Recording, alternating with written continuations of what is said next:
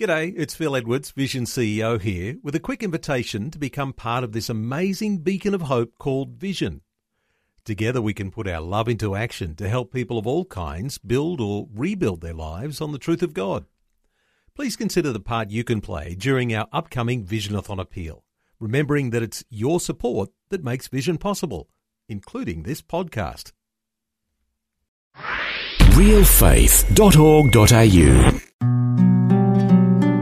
I thought, okay, if the synagogue is closed, where is God? Where can I find God? That is what my aim became. I really came a little bit, you could say, possessed about it. I wanted to find God, you know.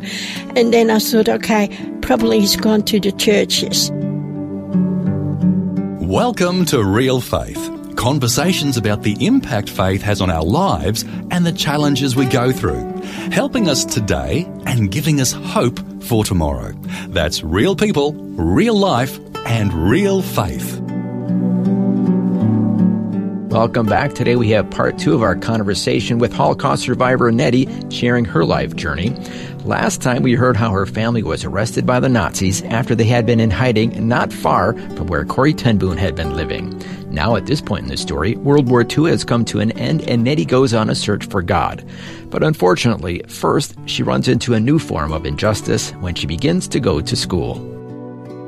The hardest thing was that after a few days, some of the children came up to me and they said, my mum and dad said that we're not allowed to play with you because you are a Jew. After all you had been through, and then on the playground, to have the whole thing is after the war, there was a lot of anti-Semitism because they blamed the war on the Jews. If we didn't have the Jews in the country, we wouldn't have been in a war. You know, so we wouldn't have insult had, you know, injury. it is, they had to find blame, and that is the blame it was, you know. They never thought of Hitler wanting to have a pure race.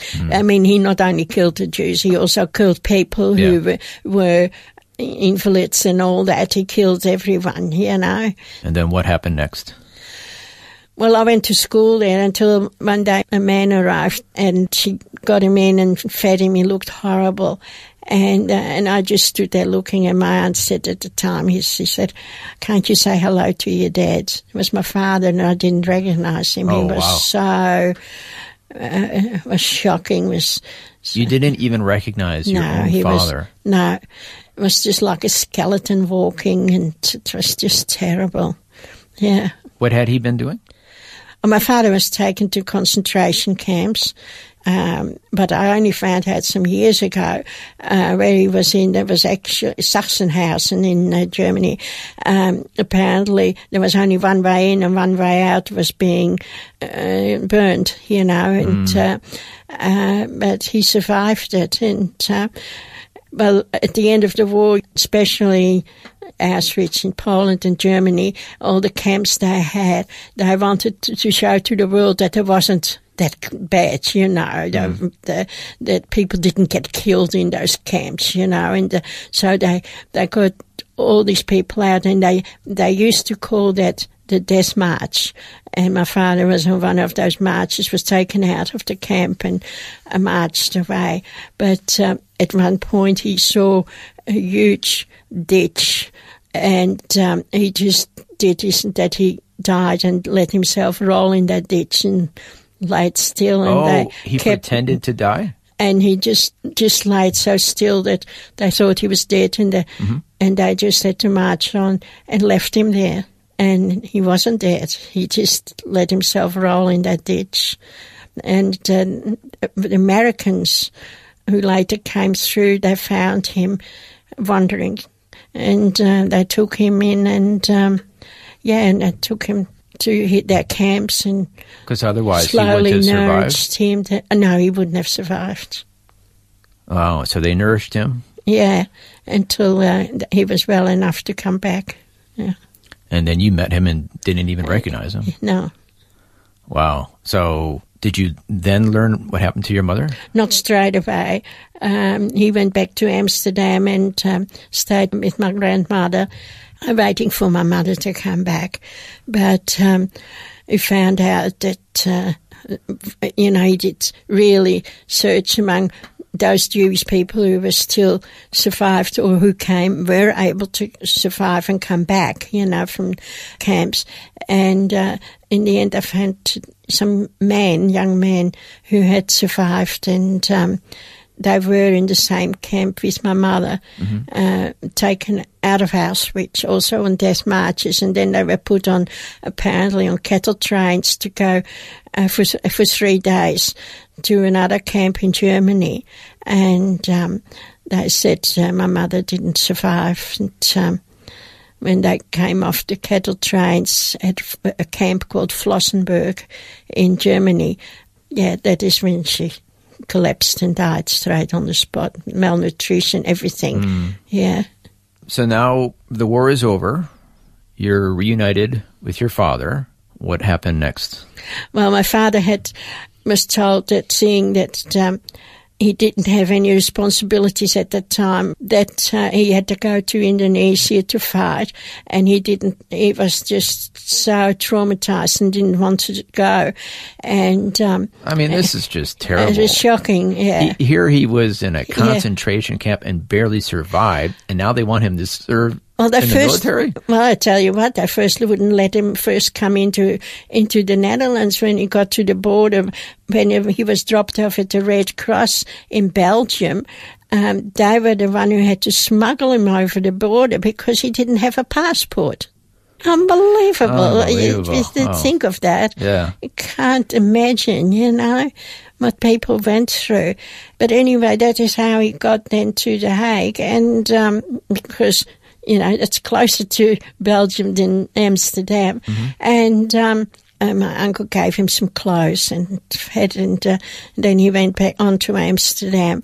And then when he found out he would have to go to war again unless he, had a wife and children. And when he found out after so that was months, the kind of ticket to not having to serve in the military. That's right. Was if you had a wife and children. Yeah. If he had responsibilities. But his wife had passed away. Yeah. So when he found out, that is when he approached his secretary. She was his secretary before the war, an unmarried lady. And she married him for the understanding that he wouldn't have to go then. But of course... So kind of a marriage of convenience. Yes. It was a marriage of convenience. But it turned out to be inconvenient. Yes, because she really didn't want us. And then made up her mind that we were not allowed to see our Jewish family at all. So here you've gone through so much. Yeah. And you finally have your father back, a new stepmother who doesn't really like you too much. Yeah. And what did she do? Well, she had to take us in because she had married my father, so she had to take us in. But I never remember any time that she would have given us a hug or anything. No affection? No affection whatsoever.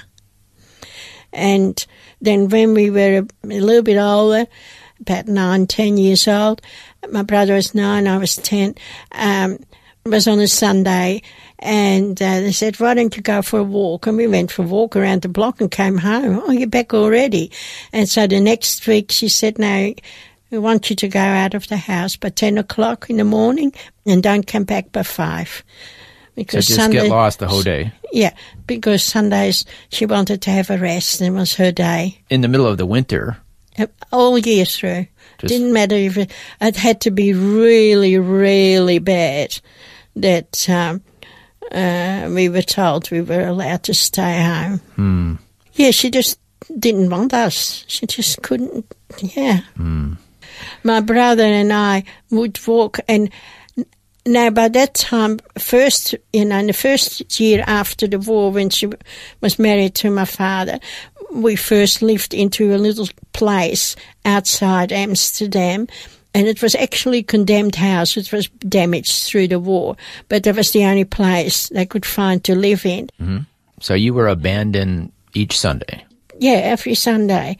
We became really streetwise, I tell you. And, and now when my brother and I, we had a little family reunion in 2007, and my brother and I went to visit where we lived and where we had to walk to. we couldn't walk it. We had to take the train. Probably we were older. But the thing is, as children, we walked that. Yeah. And that was amazing. And we both just shook our heads and we said, how could that have happened?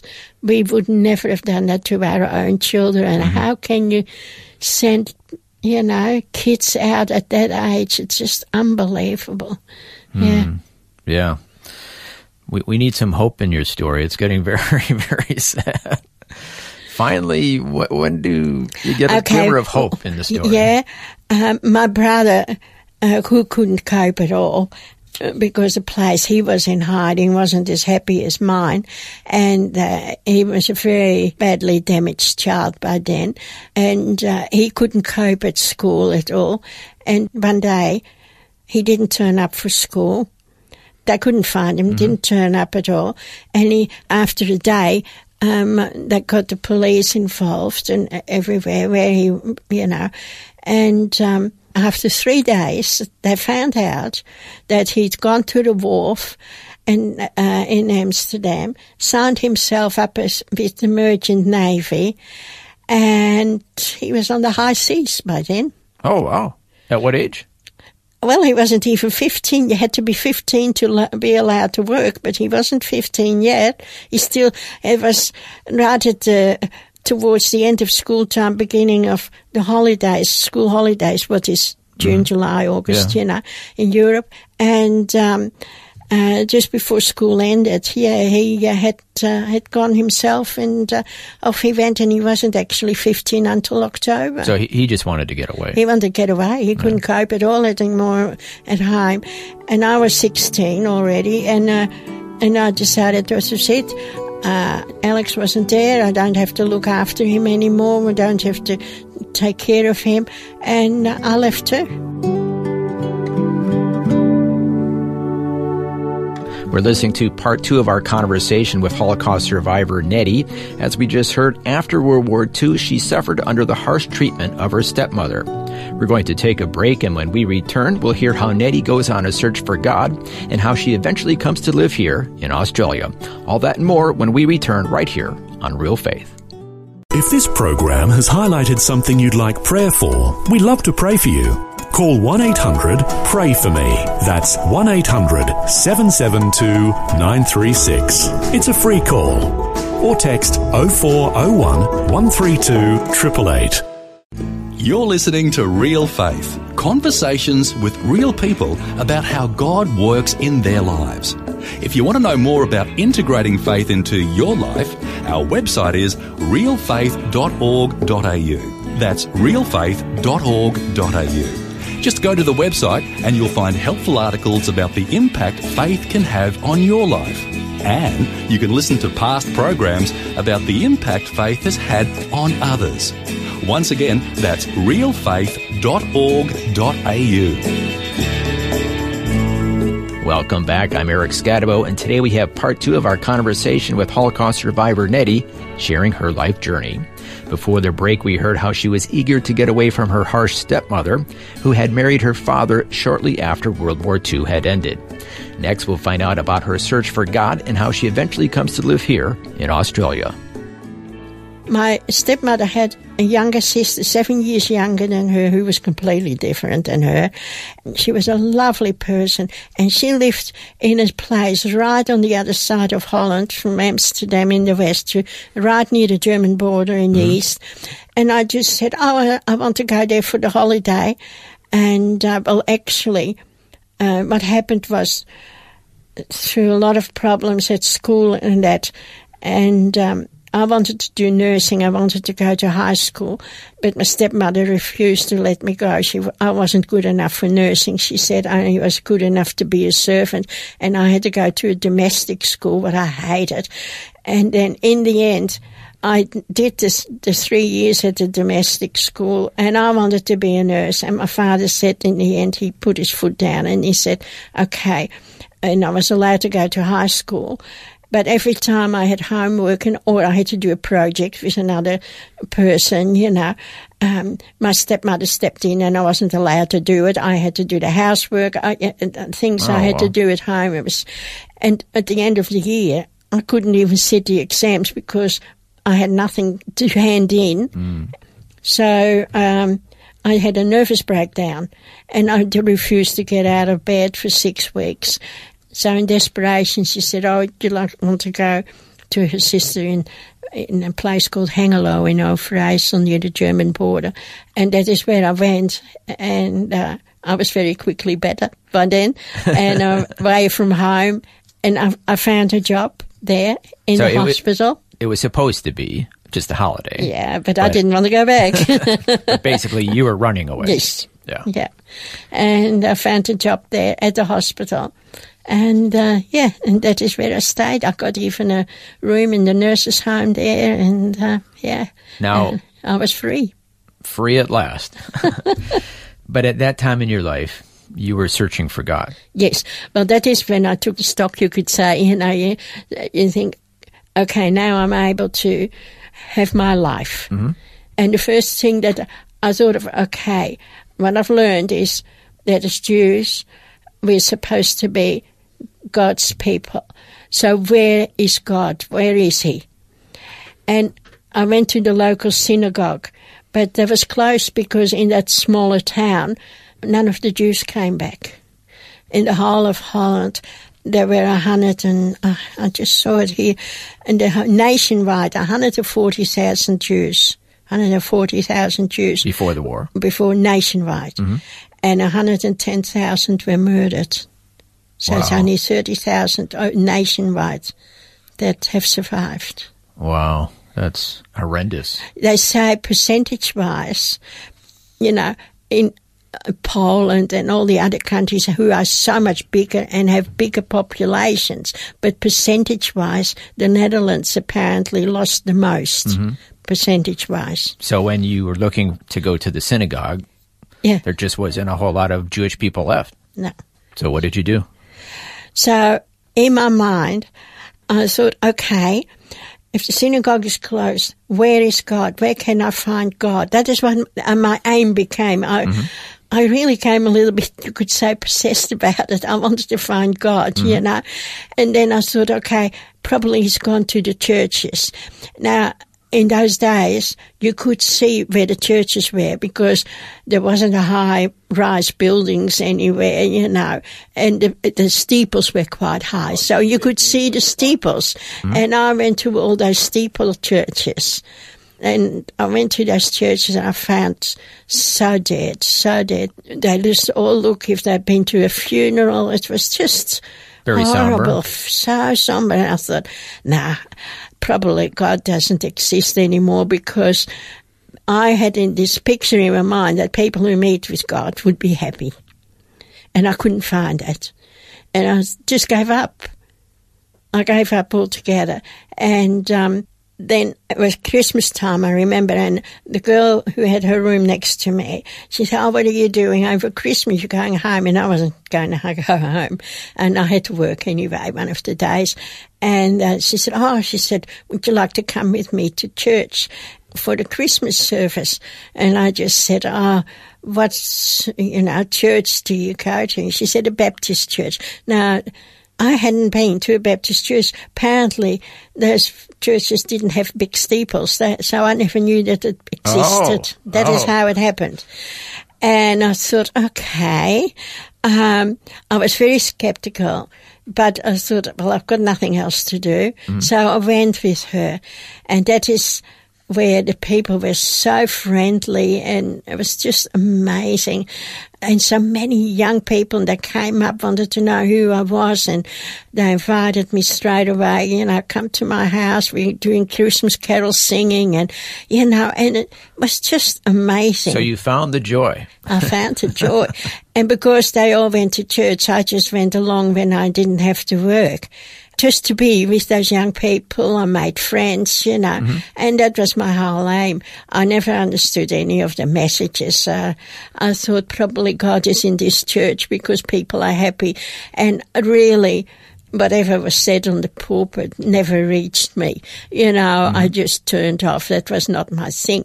But because I thought I was in a place where God probably was, and I'm happy, and I had made friends, and and then I met my husband through the youth group there. Did he know you were Jewish? No, I told him. And when I got to know his mum, I told him. And she was the most beautiful Christian lady you could have. She was so excited. She said, I've got one of God's children coming to my house. He's dating with my sons. That was not your usual reaction that you had. Not at all. Quite the contrast. I didn't know. Well, let's fast forward to your new life here in Australia. Here in Australia. Yeah, well, first I came to Australia and we had our first child. He was born very sickly and it was spina bifida and brain damage, and he lived for 5 months. So it was very sad and it was very hard, and but somehow I didn't blame God about that.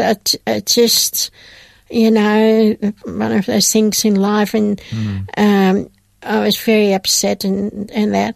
But then later on I had Margaret, my eldest daughter, and thankful she was happy. But through work we moved to the country and in Kerrang up in Northern Victoria. What year was this about? This is early 1960. Okay. And I had, during that time, I had a speaker by the name of the Reverend John Ridley from Sydney.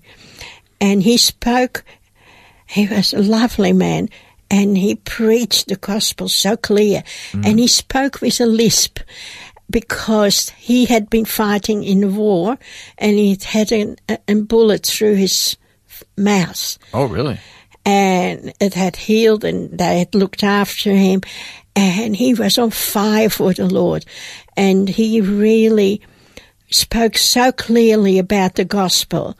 And that I went up to him afterwards to talk to him. And he led me to the Lord to accept. He explained to who Jesus was, why he came to this earth to die for our sins.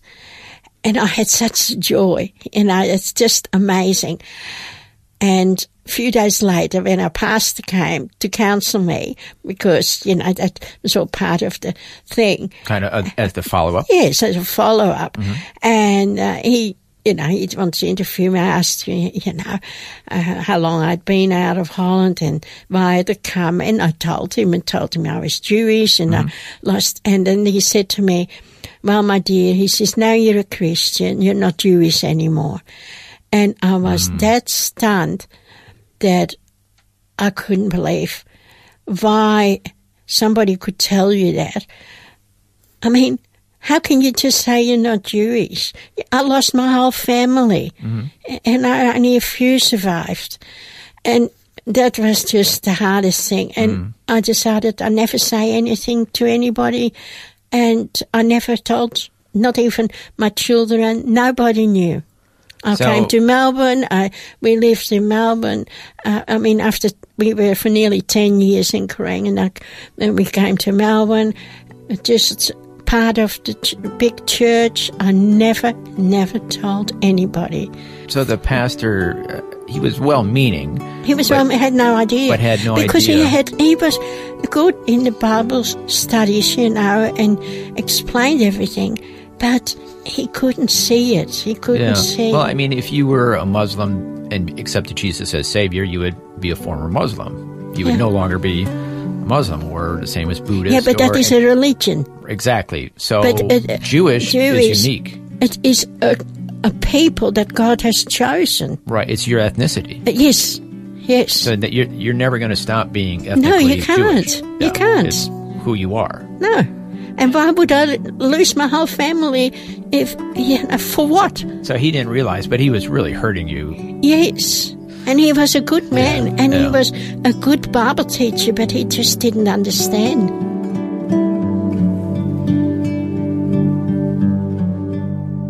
That was part 2 of our 3-part conversation with Holocaust survivor Nettie, sharing her life journey. It was great to hear how she finally found joy when she came to Australia and accepted Jesus as her Savior and Messiah.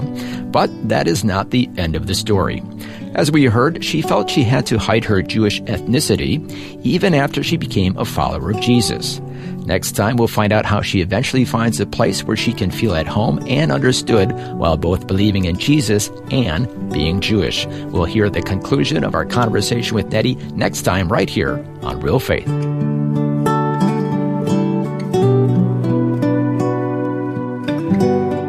You've been listening to Real Faith, and if you have any questions or comments, you can send us a message through our website, realfaith.org.au. That's realfaith.org.au. This program is a production of Vision Christian Media. To find out more about us, see vision.org.au.